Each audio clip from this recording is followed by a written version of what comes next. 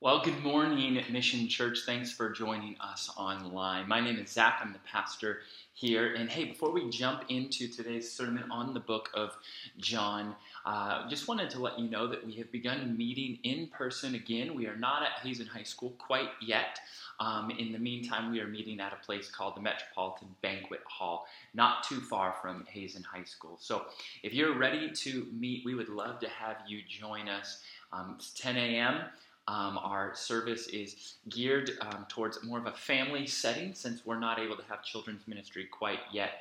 But just wanted to let you know that. Thank you for joining online. If you have your Bibles, turn to John chapter 18. We're going to look at 27 verses. Now, here's what's incredible about this passage. Two things. The first is this.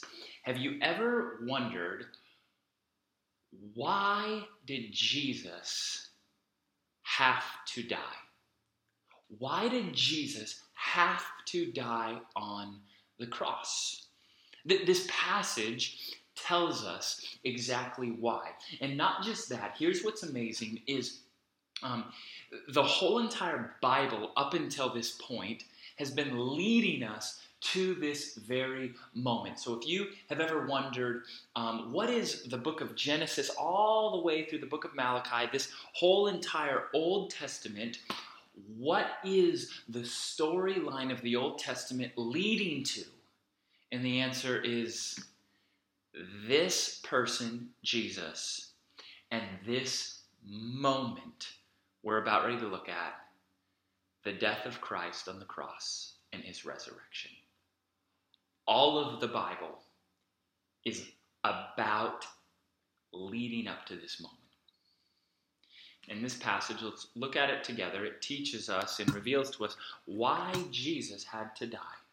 So, verse 1, let's just jump right into it. This is John chapter 18, verse 1. It says, "When Jesus had spoken these words, he went out with his disciples across the brook Kidron, where there was a garden." I don't know if you've noticed that before. Where there was a garden. Now, let me ask you a question. Where's the very first place in all of the Bible where you read about a garden? You know that? It's in Genesis chapter 2. It's on the second page of the Bible.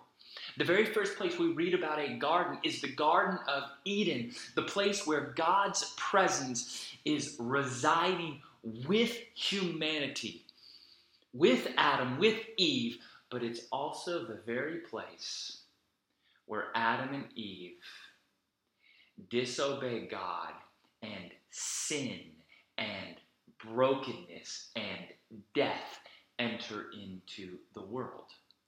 The very place where sin enters into the world is a garden, and the very place where sin gets taken care of starts in a garden. And so this is no coincidence here. This is the providence of God. And so Jesus is in this garden. It says, which he and his disciples entered. Now, this is for sure a private garden. So most likely some wealthy, maybe man or woman or both husband and wife, they were supporters of Jesus. They owned this garden. And here they are saying, Jesus, use it as you may. Because we're going to find this is a place where they met frequently. And I love this. And maybe there's just a application in this for you. Maybe God has blessed you. Maybe God's provided for you, like this wealthy benefactor who had this garden and said, here, Jesus, use this for ministry. And so, let me ask you, what ways has God blessed you for the purpose that you may be a blessing to others, for gospel purposes or ministry purposes? Maybe he's blessed you with a great home, and maybe he's blessed you with a vacation home. Maybe he's blessed you, and here you have a wealthy benefactor saying, I want to bless and provide for Jesus. Here, use this incredible garden. It's a private garden. In verse 2, it says, now Judas, who betrayed him, also knew the place. For Jesus often met there with his disciples. Now this is important here. He knew the place. Jesus is not going to the garden to hide. He's going to the garden to be found. Jesus knows what's about ready to take place. He is not running. He is not fleeing. He is not hiding. He is going there to be found by his betrayer. Let's keep reading. So Judas, having procured a band of soldiers and some officers with the chief priests and the Pharisees, went there with lanterns and torches and weapons. So just stop here. Do you feel the weight of this moment? John, who wrote the Gospel of John here, is trying to help us set a scene in our minds of what's going on. It says, so Judas, having procured a band of soldiers. Now this Greek word for band, it's cohort. This literally is describing it's like a Roman military term. This would have been up to 1,000 soldiers. That was a cohort here. At a minimum here, we're thinking 200. So you have anywhere from 200 to 1,000 soldiers showing up to arrest Jesus. And John, our author, says, but listen, not only was Judas there, not only was there a band, a cohort of 200, 1,000 soldiers, but there were some officers from the chief priests. That is, these are like police officers here.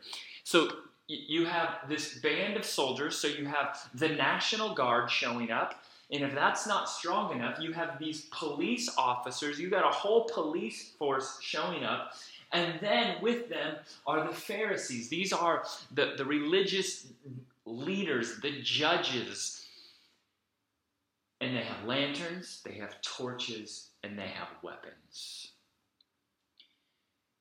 Try and imagine this scene in your mind. It's in the middle of the night. It's dark.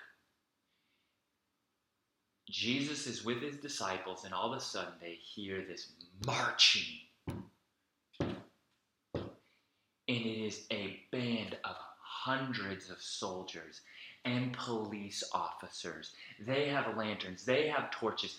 They have weapons.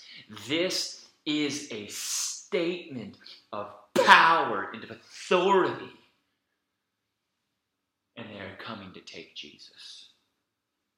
Verse 4, then Jesus, don't miss this, knowing all that would happen to him, came forward and said to them, whom do you seek? Okay,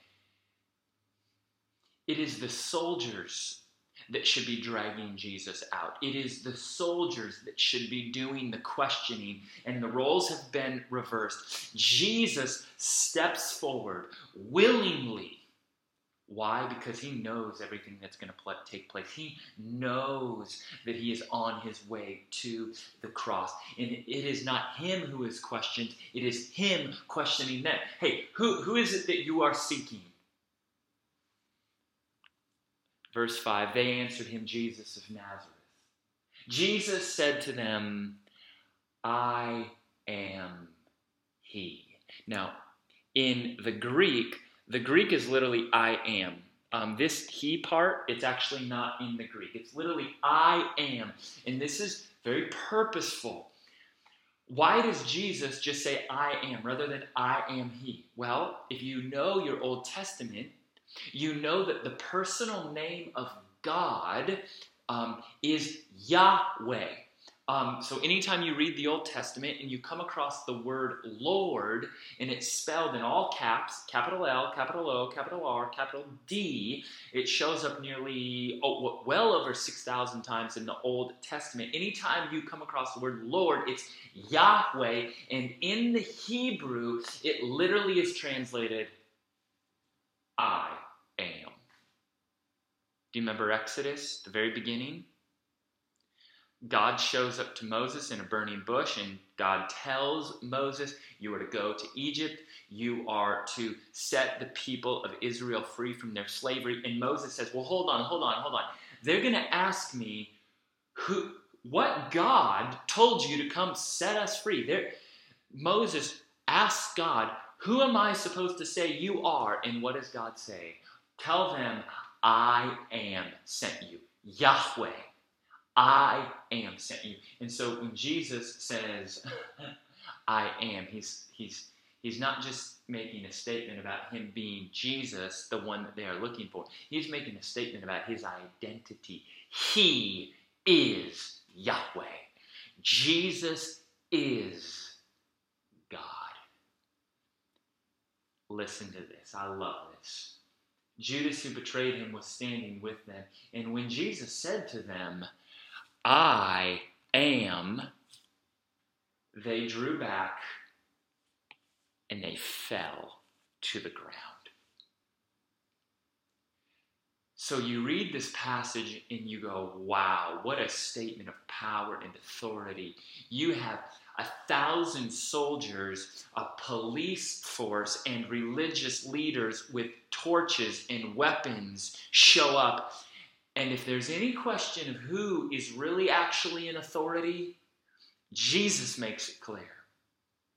They may have weapons. They may be outmanning Jesus and his disciples 100 to 1, but Jesus shows that literally with the word of declaring who he is, he can knock them on their faces. At the very word of Jesus, they fall to the ground. So make no mistake, Jesus is in control. In Matthew's gospel, Jesus says to Peter, don't you realize I could call on 12 legions of angels and they'd be here in a moment to take care of these people? Jesus is in control. Jesus is in control of this moment. Verse 7, so he asked them again, whom do you seek? And they said, Jesus of Nazareth. Jesus answered, I told you I am he. So if you seek me, let these men go. This was to fulfill the word that he had spoken. Of those whom you gave me, I have lost not one. I wonder what the disciples were feeling in this moment. The disciples who are there, they've got to be scared out of their wits. They are surrounded by hundreds of soldiers. They have swords. They have these torches. Their lives are very at stake. And Jesus steps in front of them. Says, I'm who you're looking for. You let these men go. This is a command. You let these men go.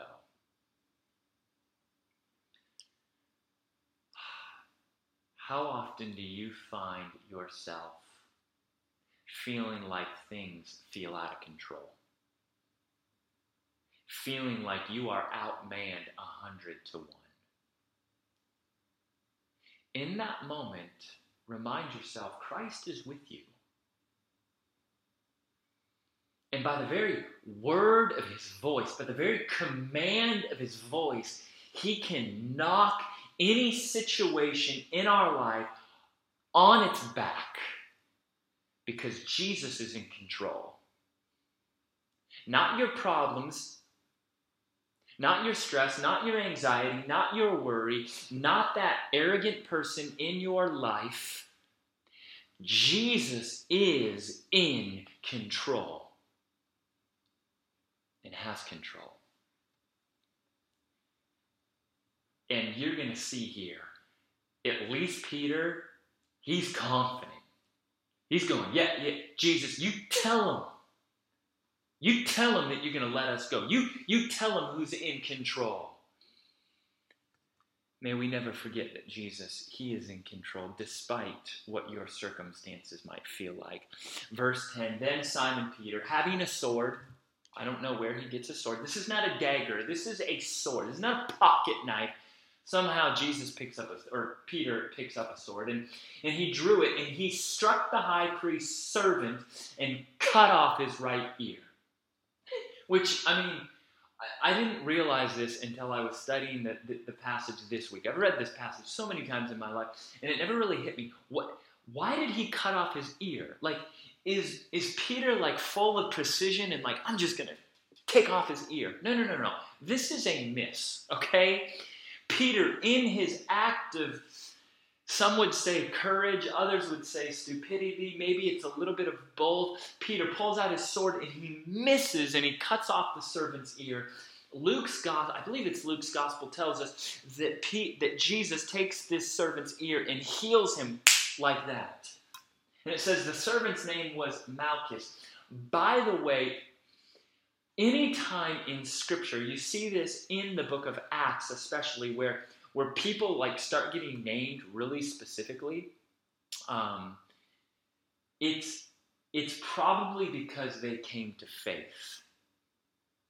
The reason why John knows that this guy's name who got his ear cut off was Malchus was probably because he came to faith and John got to know him and know his name. So he's not just some random servant. No. This was Malchus. Remember that moment? Remember when he got his ear cut off? Jesus healed him and he later came to faith? Peter cuts off his ear. Verse 11. So Jesus said to Peter, what does he say? Put your sword into its sheath. Shall I not drink the cup that the Father has given me? The whole sermon is based on this single statement. Shall I not drink the cup? Now, in the Old Testament, this phrase, the cup, it comes up a handful of times. It comes up in Psalms, it comes up in Isaiah, and it always is a metaphor, and the metaphor is speaking of suffering and divine wrath.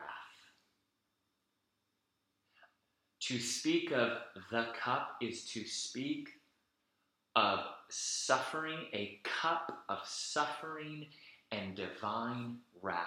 And do you hear what Jesus is saying? Peter, put your sword away. I'm in control, Peter. Did you not just see that I said my name and they all fell on their backs and staggered to their feet? Don't you understand, Peter? I'm in control. Put the sword away. Shall I not drink the cup of suffering and wrath that the Father has given me?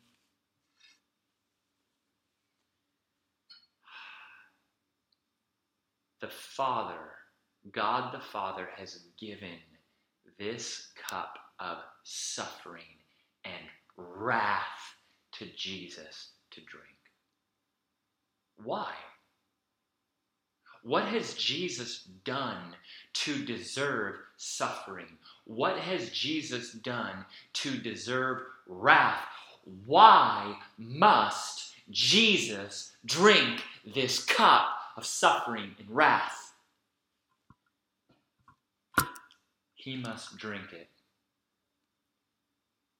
so that we don't have to. Jesus must drink the cup of suffering and wrath so that you don't have to. John 3:36. This is earlier on in John's Gospel. It says, whoever believes in the Son has eternal life. Whoever does not obey the Son shall not see life. Do you hear this? But the wrath of God remains on him. Those who do not trust in Jesus, obey Jesus, surrender their lives to Jesus, the wrath of God remains on them. Romans 6:23. The wages of sin is death. It's wrath. God is a God of love. He's also a God of justice, isn't he? God is a God of perfect justice. And what we have done is we have sinned. We continually sin, do we not? We have sinned against God. We have sinned against others. And what we justly deserve, so I'll just put myself in this category. What I deserve is not life. What I deserve is not eternity. What I deserve is not a relationship with God. My past, my mistakes, my sins, I've got a nasty track record of disobeying God. I've got certain seasons where it was outright deliberate disobedience to God. What I deserve, what I really deserve, is death. What I deserve is to drink the cup of suffering and wrath. And we live in a culture that wants to deny that. How can God be just, a God of justice, if our sins are never dealt with? You've lied to people. You've hurt people. You've cheated people. You've chosen arrogance and self-righteousness. You've chosen lust. Have you not?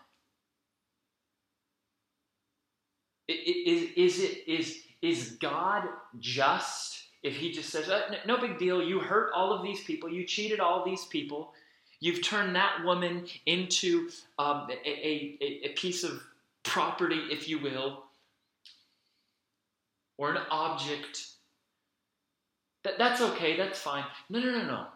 If God is a God of justice, then what we deserve is punishment for that, do we not?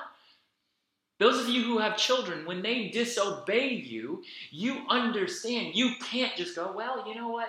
Would you just mind not doing that? No. What do? You punish them because you need them to understand that their actions of disobedience, there's a weight to them, and there is justice that needs to be done.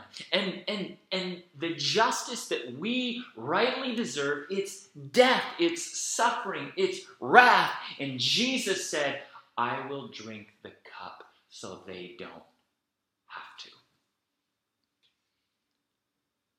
Jesus says, I will drink the cup of suffering and wrath for all the sins Zach Dunkley has committed.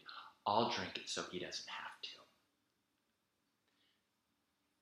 1 Thessalonians says this, for they themselves report concerning the kind of reception we had among you, and how you turned to God from idols to serve the living God, living and true God. The Apostle Paul is writing this, and he's writing to the Thessalonians, and he's just celebrating with them how they've turned from their sin, they've trusted in Jesus. Listen to this, and it says, and to wait for his Son from heaven, whom he raised from the dead, Jesus, who delivers us from the wrath to come.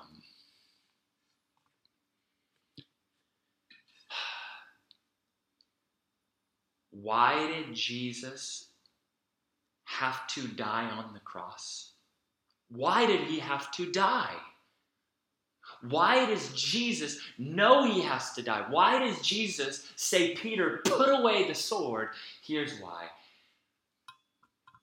Jesus had to drink the cup of suffering and wrath so that you don't have to. I think that you would do well to just meditate on that and pray through that all week long. And just praise Jesus that this is what he's done for you. This is what he's done for you. He's drank the cup so you don't have to.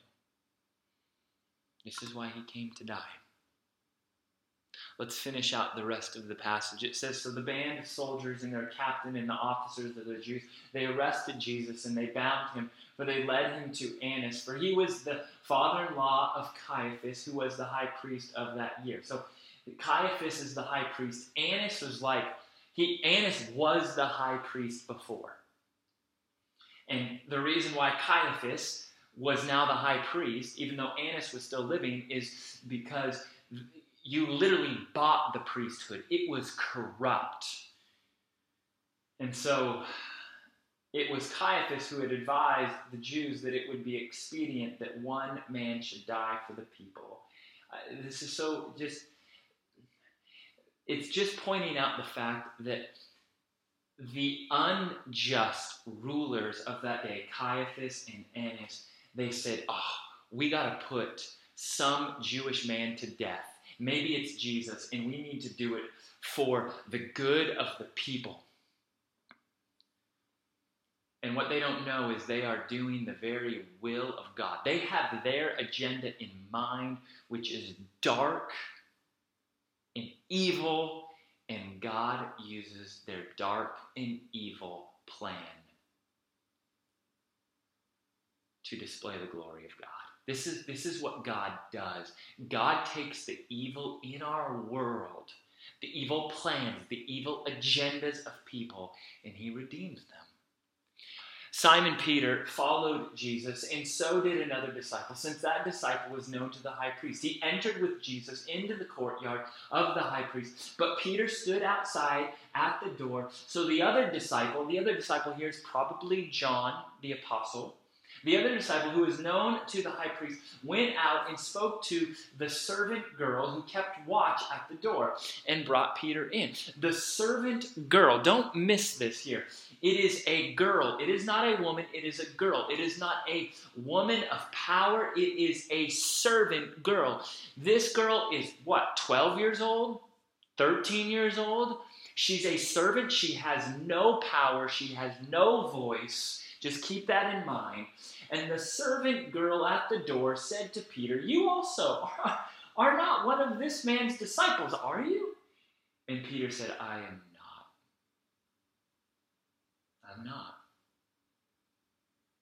He doesn't just deny Jesus. He denies Jesus to a girl, a junior high girl with no position and no authority.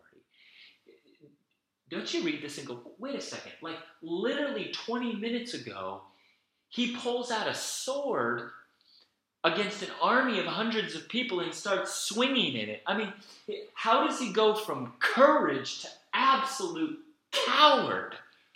You ever thought about that? Here's what I think happened. If there is anybody who has confidence in Christ Jesus, it's Peter. That's why he pulled out the sword. He didn't pull out the sword because he thought he was awesome with the sword. He pulled out the sword because he knew that Jesus is with him and Jesus would find a way. He is confident in his identity in Christ. He is confident, I've got Christ with me, I cannot lose. And now all of a sudden he turns into a coward. Why? Because he has lost sight of his identity in Christ, has he not? And I point that out because isn't that at the root of every single one of our cowardly actions? At the root of every sin, at the root of every disbelief, at the root of every fear, at the root of every anxiety, at the root of every worry, at the root of anger and impatience, at the root of all of the missteps that we take as followers of Jesus, the very root of it is this. You've lost sight of your identity in Christ. The reason why you are worried and anxious, yeah, it may be because you've got a lot of hard things in your life right now. But the root of the problem isn't that you have hard things in your life right now. The root of the problem is that you are failing to find your identity in Christ in the midst of those hard and difficult things. The reason why you're falling into fear and anxiety is you are not finding your identity in Christ and knowing that He is in control. And knowing that He has given you the Holy Spirit, and the Spirit lives in you and dwells in you and is there to comfort you and empower you. What Peter has done here is he has lost his identity in Christ, and he needs to recapture it. And you and I need to do the same thing. When you find yourself worried, ask yourself this question: what am I believing about my identity in Christ? When you find yourself anxious or stressed, ask yourself the question: what am I believing about my identity in Christ? Or you find yourself getting really angry or bitter or resentful, ask yourself the question: what am I believing about my identity in Christ? And the fact of the matter is, you've probably lost sight of your identity in Christ. That you are a child of God in Christ Jesus. You are loved in Christ Jesus. You are forgiven in Christ Jesus. You have the Holy Spirit dwelling in you through Christ Jesus. He loses sight. Let's finish this out. It says, the high priest then questioned Jesus about his disciples and his teaching. Jesus answered him, I have spoken openly to the world. I have always taught in synagogues and in the temple where all the Jews come together. I have said nothing in secret. Why do you ask me? Ask those who have heard me what I said to them. They know what I said. When he had said these things, one of the officers standing by struck Jesus with his hand, saying, is that how you answer the high priest? Jesus answered him, if what I said is wrong, bear witness about the wrong. But if what I said is right, why do you strike me? Annas then sent him bound to Caiaphas, the high priest. What we see here is a picture of the injustice that Jesus faced. Not just that he gets smacked in the face for a genuine statement that he makes, but what was going on here was a misrepresentation of justice. According to the law in that day, you didn't interrogate the defendant, you interrogated the witnesses. It's one of the reasons why Jesus says, ask witnesses. All these people here, even people who are sitting on the judgment seats, they've heard me teach before. They know, have them witness against me. And so what we see happening here, and we're going to see it also next week in next week's sermon, is that Jesus' trial is a sham. It is an absolute picture of injustice. Jesus suffered injustice. Suffered injustice. And some of you have suffered injustice too. Or we see in our culture people suffering with injustice. And we need to be reminded, Jesus walked that path. In verse 25, now Peter was standing and warming himself. So they said to him, there's some other people there, you also are not one of the disciples, are you? He denied it and said, I am not. One of the servants of the high priest, a relative of the man whose ear Peter had cut off, asked, did I not see you in the garden with him? Peter again denied it. Third time. And at once a rooster crowed, just as Jesus had told Peter would happen. You know what I love? I love that God, in his sovereign grace and his sovereign providence, would have it that Peter fails. Jesus said, Peter, this is going to happen. You're going to fail me. You're going to deny me 3 times. And I love that this is a major part of the storyline of Jesus' crucifixion. Why? Because haven't we all done something similar to this? Haven't we all failed Jesus in one way or another? Haven't we all done what Peter's done? And what's going to happen to Peter? Peter's going to be restored by Jesus himself. Peter's going to be forgiven because Christ drank the cup of suffering and wrath that Peter deserved. Peter's going to end up being the patriarch of the local church. And here's a man who failed Jesus over and over and over again. Here's what's amazing. You and I have failed Jesus, have we not?